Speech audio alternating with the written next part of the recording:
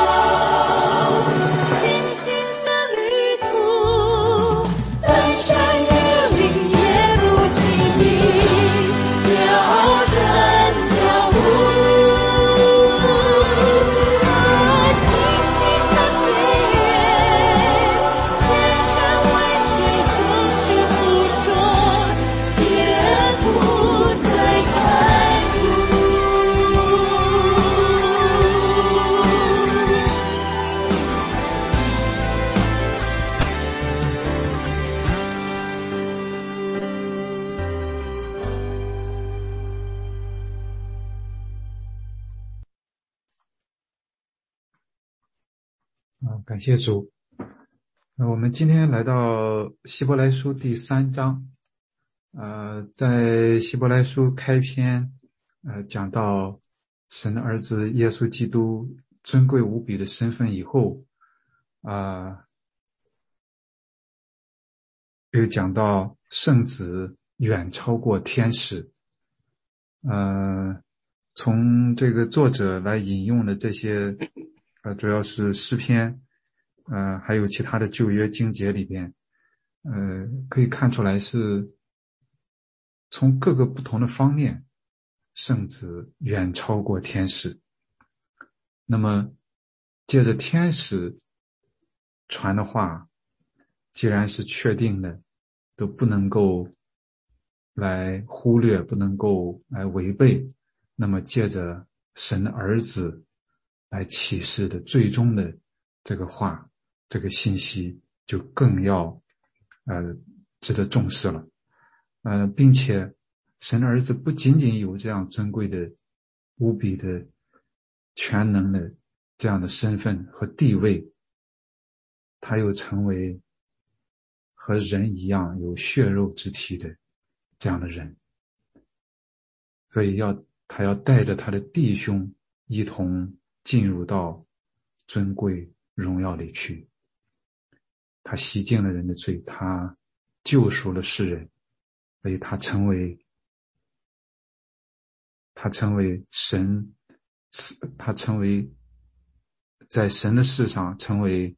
慈悲忠信的大祭司，为百姓献上挽回祭。这个是在第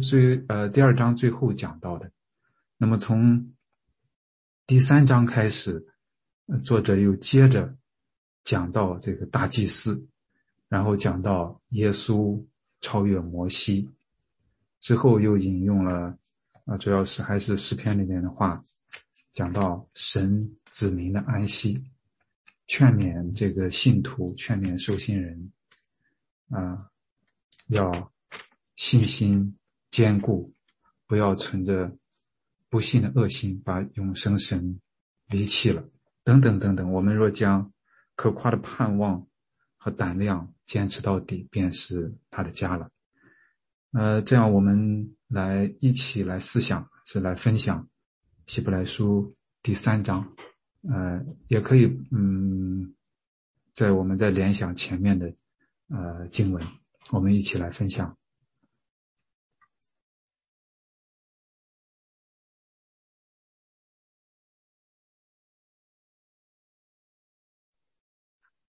我想稍微分享一点，其实是有点问题。就是我读到这章的时候，看到他从第8节往后说，就是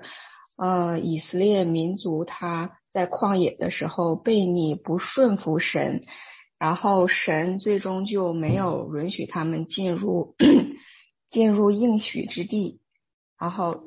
就是11节的时候，就是我就在怒中起誓说，他们断不可进入我的安息。因为我们其实就是理解的就是得救，得到那个救恩是得到永恒的安息。然后我读到这里，我就不太明白，这个神就是让旧约中的那个以色列民不可进入我的安息，是只是对他们的悖逆和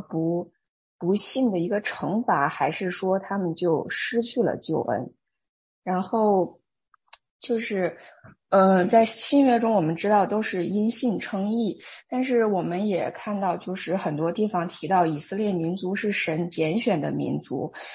然后包括现在的很多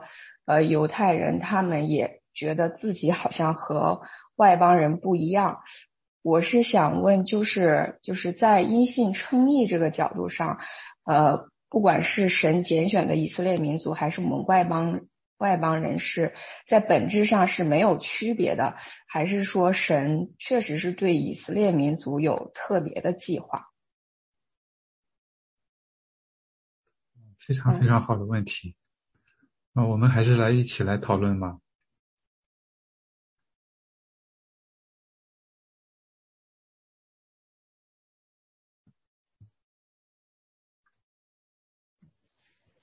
这个地方请讲。没有问题，讲一下。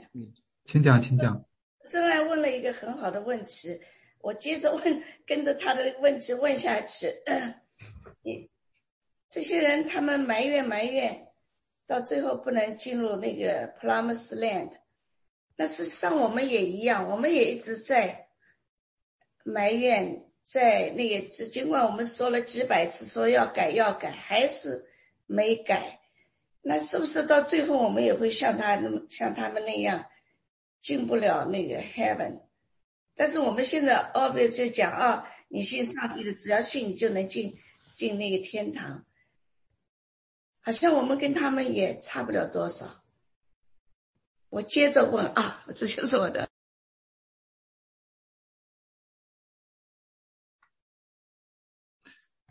确实，我们这个从开始希伯来书以后，这个埋怨抱怨好像就一直随着我们。从一开始就提到埋怨抱怨，那现在这个地方又确实是又以色列人当时在出埃及在旷野漂流的时候的这个经历，来讲到他们的埋怨，他们的抱怨，然后他们这个惹神发怒，神说他们断不可进入我的安息。所以这些人除了那个2个人都倒闭在旷野里边。这个确实给后世树立了一个很严肃的一个警戒，一个见解。那我们怎么样来理解呢？怎么样来理解在这里引用的还有他们本身这个经历呢？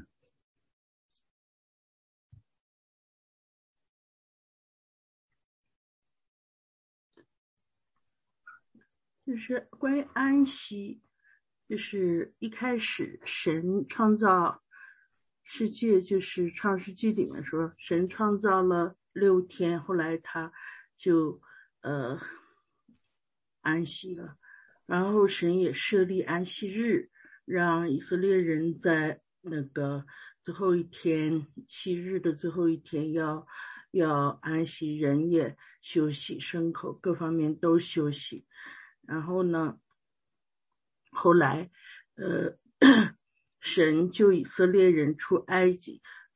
的时候，因为他们悖逆不信，老是抱怨呀，老是说摩西或者是说神也给他们吃玛纳，吃够了又要吃肉，给他们鹌鹑，给他们这个那个，然后他们还是就不信，因为他们的不信，神就惩罚他们，让他们40年之久，等那一世代过去了之后，让他们下一代才进入迦南美地。那个迦南美地是他们的安息。然后后来就是我们相信主耶稣，我们进入这个安息是神让我们与他同在，在天堂里享有安息。这个是就是说我们一定要凭着信心，如果我们不信，我们也进入不到那个安息里面。就是是因为不信才 cause 的，才让那个以色列人不能进入迦南美地，不能进入那个安息。就像我们今日一样，如果我们不信耶稣基督是神的儿子，是拯救我们的，是让我们脱离罪的，让我们就享受不到，就是主赐我们不光是进入天堂的安息，还有今生我们的心里的平安喜乐，这方面也都是神给我们的安息。所以这是我的理解，谢谢。谢谢分享，谢谢。我也想分享一下关于在前面所问的问题，我觉得非常好的问题。我觉得在旧约的时候，因为那时候当然耶稣还没有来到世上，耶稣还没有钉在十字架，耶稣还没有完成这个救恩，因此就没有这个所谓相信耶稣得救的这个方面。所以我想当时的得救的人就是神的选民，神的子民。所以我想他们会不会上天堂？我觉得旧约时代他们照着神的律法，他们是神的所拣选的，我觉得他们是得救的。所以我觉得他们虽然不能进到这个安息这个迦南美地，可是他们依然是得救的。只是他们因为他们不信，他们埋怨，他们无法享受神为他们预备更美好的这个生命。所以来到这个新约时代，当耶稣降生的时候，当耶稣钉死并且复活，他完成了救恩，他拆毁了旧约一切的条例，他拆毁了旧约一切的方式来认识神，来相信神。耶稣亲自显明，亲自说到，相信他就能够到神那里去。所以因此就有得救的这个机会，这个盼望。这个救恩不只是限定于被拣选的子民，而是扩展到所有愿意相信耶稣的人。所以因此外邦人也好，现在也能够因信耶稣称义。因此现在还是非常谨守旧约的以色列人，他们持守旧约的信仰，他们不能得救，因为现在是新约时代，我们要靠着耶稣得救。所以而且信心方面呢，除了因信称义，我们相信神，我们也能够有这个丰盛的生命，不只是永恒灵魂的安息在天堂，而且我们现今的生活也能够同样的有平安跟喜乐。这是我的分享，谢谢大家。谢谢分享。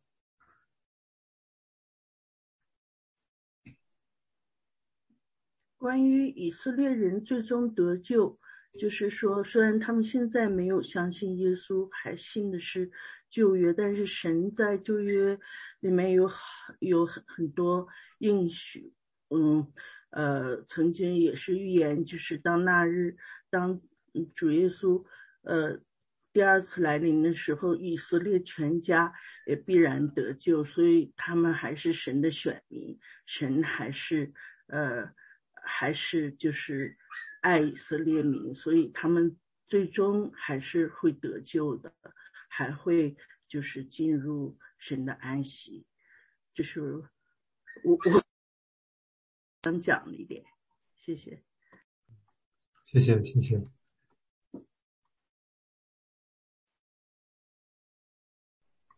刚才那个杨健姐妹讲到了安息看了这章以后，我对安息的认识有一点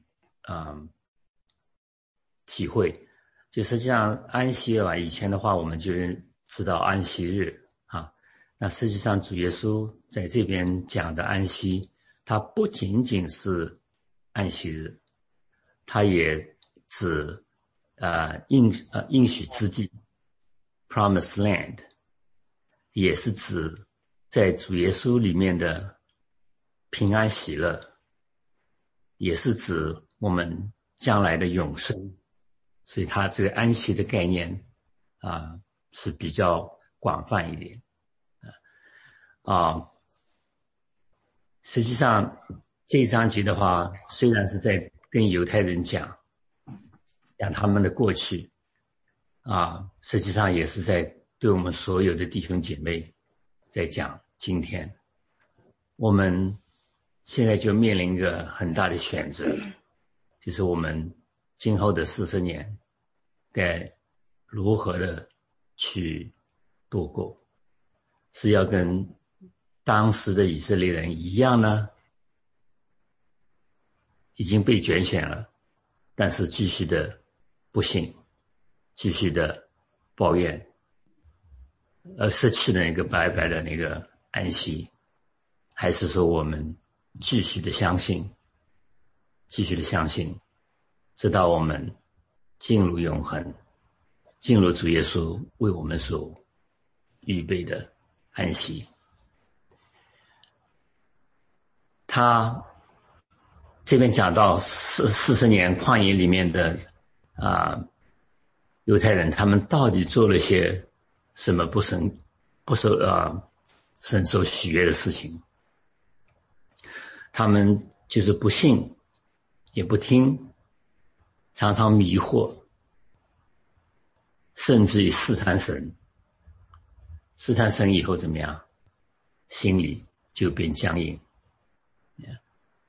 这对我们也是一个非常非常好的警醒。还有一点想跟大家分享的就是那个第六节在讲主耶稣他是基督为儿子治理神的家。我们若将可夸的盼望和胆量坚持到底，便是他的家了。我理解他什么意思，他就说神让基督来治理他的家那我就想我们教会就是神的家我们教会有我们这些众弟兄姐妹牧者，当然主耶稣他是家长，他是头假如说我们认定了这一点的话，那我们怎么样？我们就有可夸的盼望和胆量。换句话说，有了这一点的话，因为有了主耶稣的话，我们在这个神的家里面就这样有盼望有胆量，我们就再也不会担心聚会的人多人少，教会有没有牧师，教会什么时候开始实体敬拜，教会谁做董事谁做执事，教会有没有这样那样的 program。 因为有主耶稣，我们有盼望和胆量，再也没有担心，再也没有惧怕。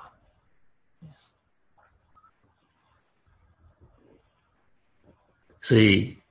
这章节归根结底就是让我们看到一个光景，就是我们每个人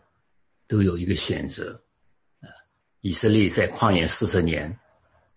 他们没有做到，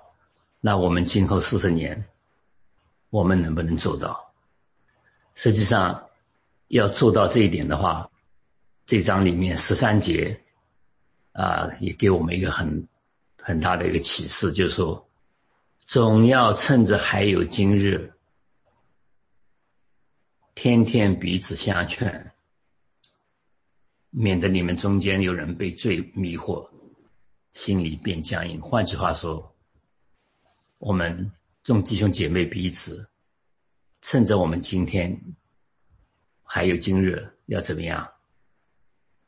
彼此相劝，彼此鼓励，彼此团契，使我们的心永远是软化的，不至于僵硬。OK， 我也分享一点当我看到那个第3章的时候，我就一看见说耶稣超过摩西，我就在想，难道有人会认为摩西比耶稣更厉害吗？也许那个时候会有人那么想，就觉得这个问题好像觉得为什么在圣经里面会这样出现。然后再想想我们现代生活，我们要学习，那难道我们现在生活也有人认为摩西比耶稣更厉害吗？所以他这个圣经要这样告诉我们，耶稣超越摩西，好像觉得这次很明显的就是耶稣厉害嘛，为什么会有这样一个topic 会出来？那我再想想我们生活当中，难道我们会觉得我们也这么认为吗？然后仔细想想，还真有。我都是讲自己我们有时候就觉得自己很厉害。来美国了，我们好像空手来的，或者我们最近一个朋友说，我2个皮箱来的时候，2个皮箱是前几天他从Columbus 搬到 Akron，他说2个卡车东西运过来，好像我们觉得我们也蛮厉害的，好像没有上帝我们也这样，你看好像把一个家弄起来了啊，也把生活弄起来，有车有房。有时候就真的是会忘了耶稣，但是我们可以物质上我们可以凭自己努力啊，无论是你是做什么的打工啊或什么，你都可以买个房子啊什么。但是除了这以外，我们发现我们即使有那么多东西啊，我们还是不开心，有时候还是有烦恼，还是有埋怨。所以实际上我们人真的像摩西一样只能干到那么一点，但是绝对超过不了神。当我们回到神的时候，我们解决不了的问题很多答案就在里边了，神就给我们指导。所以确实耶稣比谁都厉害，耶稣就是掌管一切的，我们不得不要回到神面前来。这是我今天的看到，谢谢。谢谢分享。我就看到这个地方，这是我看啊，这是第12节，弟兄们，你们要谨慎，免得你们中间或有人存着不信的恶心，把永生神离弃了。就是这个地方呢，就感觉到看到一个非常沉重的一个话题，就是那种背道啊。我就是感觉怎么说呢，就是如果那些尚未得救的人，他们不存在背道的问题，只有那些已经经历过救恩，经历了重生，也有圣灵的更新的人才存在背道的问题。所以这个是对我们教会很多弟兄姐妹的一个警醒啊。就说怎么说呢，这个地方我就是感觉到这个问题呢，实际上呢，就说有的时候我们以为自己很站立得住，但是呢实际上呢如果是经历过基督的救恩，却一直硬着心不听圣灵的声音，继续犯罪的话，拒绝悔改归向神，就会发展到这种不可挽回，就不可救药，沉沦到不可挽救的这种地步，以至于完全失去悔改和得救的机会。这个呢实际上就说这一章呢，我觉得就也告诉我们，神的忍耐不是无止限的，不是无条件的，神的忍耐是有限度的。另外呢，这种不可挽回的地步呢肯定不是事先界定的。就是说因为我也看到一个那个就是解经书啊，我自己也在那看了一下，他就说的就是我们真的是，就说我们这边也这个章节里面也提醒我们说，你们今日若听他的话，就不可硬着心。所以我们时时都要警醒自己。就说即使我们经历了救恩，我们得救，但是在我们的日常生活中，我们可能会软弱，会跌倒，然后呢不能硬着心啊，这一点很重要。所有偏离真道并离弃神的人呢，都有背道的危险。当然只要人呢不是故意的犯罪，故意的抵挡圣灵的声音，可能就是应该是不会落入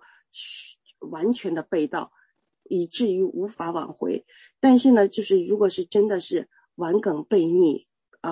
故意的抵挡，然后呢不听圣灵的声音，故意犯罪，有可能呢就会进入到连悔改的机会最后都没有了。所以呢，我觉得这个是神的忍耐的，我们就说不能小看这一点啊。那个还有呢，就说因着不信的，就是我们就说，就像这第12节呢，就说也提醒我们的那些有的时候呢，我们觉得哎呀，信不信无所谓啊，这个世界啊，我们在这个世界上已经很艰难了，我们知道就行了。至于行不行得出来，好像可有可无，没有，因为我自己也有存在这个问题，我也存在这种挣扎，也存在这种有的时候是那种迷惑。就像有的时候呢，就说我们就说心理学上也有一种现象，就是那种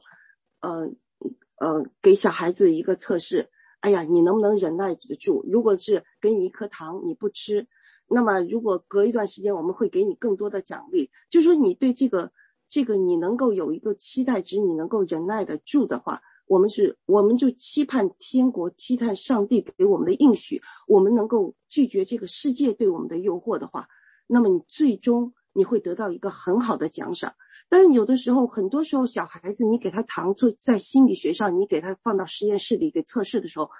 哎呀，我先把这个糖先吃了再说。他就是说的，就说他对很多小孩进行测试，最终结果往往那些小孩子能够忍受到，能够拒绝诱惑，马上吃糖，他能够等到最后一刻，直到大人给他奖励，他最后吃糖的那些小孩子，他最后在学业上，在事业上往往是最成功的。那么我们每个人真的都是有这种软弱，我们知道有这种应许，但是呢，这个世界对我们的诱惑，对我们肉体的软弱，或者我们自己的在这个世界上就会有这样那样的迷惑，有时候还会给自己一些借口。所以呢，我就觉得这个是看到圣经的时候，真的是要时时的警醒自己，就是说这个上帝的忍耐是有限度的，要悔改。就说我们做任何事情呢，时时把就是我们圣灵的标杆，我们听圣灵的声音，我们就一定要让自己时时的每时每刻都要警醒自己，不停的悔改，不停的要让自己的心跟圣灵相连接起来，否则的话我觉得真的是一个很危险。就说因为我觉得怎么说呢，他们就是我们的仇敌，就像吼叫的狮子，他们真的是遍地游行，就是寻找可吞吃的人。所以呢，我觉得我们自己如果真正关心自己的属灵光景，并渴慕从内心我们真正的去悔改归向神，至少有一点就证明还没有犯那种不可赦免的背道之罪。就说我们这一点就是能给自己一个安慰，我自己真的很想悔改，我自己真的很担心，我自己很对自己的属灵光景，我会不会跌倒，我自己会不会软弱。如果你要是有这个，至少有一个安慰说，我可能还不会说达到不可赦免的背道之罪吧。所以我觉得有的时候呢，就看这节圣经的时候呢，我觉得真的是对我们已经信的，已经尝过主恩的人一个很好的一个警醒吧，我自己的一个感受啊。谢谢分享。确实是非常好的问题，也弟兄姐妹们也是非常好的分享，从各个方面，从多个方面，真的是非常的好，非常的感恩。我就简单说几句。确实这个地方讲到以色列民，讲到安息，而在这个地方直接的这个意义的话，那这个安息就是神的应许，让他们进入应许之地，进入这个流奶和蜜的应许之地。那么对于后世的人，对于后世的我们来讲的话，这也预示着指向着那天上更美的家乡，最终的和神同在的在进入神的安息当中，最终的应许之地。但是有一点是必须，我恐怕我们就是也中间也都提到了就是以色列民的这个救恩的状况他在神的救赎历史当中的这种地位那是很特殊的，他是神的选民，确实。那么他无论是旧约里面的应许，还是新约里面提到，包括我们在罗马书里面讲到时候满足的时候，以色列全家都要得救。当然，它是一个整体的概念，它是一个整体的概念啊，所以它的这个救恩，是这个有保障的，有保障的。但是他们的行为和他们在当时的结局，给我们一个非常大的一个警告，一个警醒，就是在当时他们全部倒闭在旷野当中，没有能在当时进入到应许之地。那关键是在这个地方，关键是作者在这里引用这个例子，是在说明他们为什么会这样，为什么没有这个在进入这个应许之地，是因为他们的硬心，是因为他们的试探神，归根结底是因为他们不信。可能这个我们昨天也分享到，他们经历了那么多神迹，在一开始的时候多么的神奇，多么的伟大，过红海，神带领他们在那样的环境里面过红海，多好的开始。但是在后来一步一步的经历的时候，却这个转眼就忘。其实就像我们曾经分享过的一样，我们在很多的时候也是这样，我们经历了很多，刚才我们也都提到了，我们可能很多人拥有了很多，但是好像是把神忘记了。那我们在这个承认有神，然后我们也相信，我们也说我们相信他，但是在我们的生活里面，在平常的生活里面，我们可能会像我们不相信神一样来生活。因为如果说我们那些成就是我们靠我们自己就能实现了的话，那其实和不信神没有太大的差别。所有的一切，这个世界所有的一切，任何的事情都不是靠着人自己的努力就可以成就的，就可以得到的。若不是这个耶和华建造房屋，建造的人就枉然劳力；若不是他看守城池，看守的人就枉然警醒。其实在这背后都是神在掌管，都是他在预备，都是他在成就。如果是我们觉着我们是靠自己怎么样了，这个达到了一些什么，成就了一些什么的话，那实际上是在这背后就是不信，有不信在这个里边，就是我们好像是相信，但其实是生活着以后活出来的，好像和不信是有些相像，有不信的成分在这个里边。所以这个也是以色列人给后世的人的一个很大的一个见解。我们经历了很多，包括就像这个以色列人所经历的一样，很多的这个神的恩典。所以我们可能都经常会想的时候，我们是我们缺乏什么，我们什么还没有得到，但是我们真的是很多的时候没有很好的去想我们拥有多少，那这一切是从哪里来的？然后我们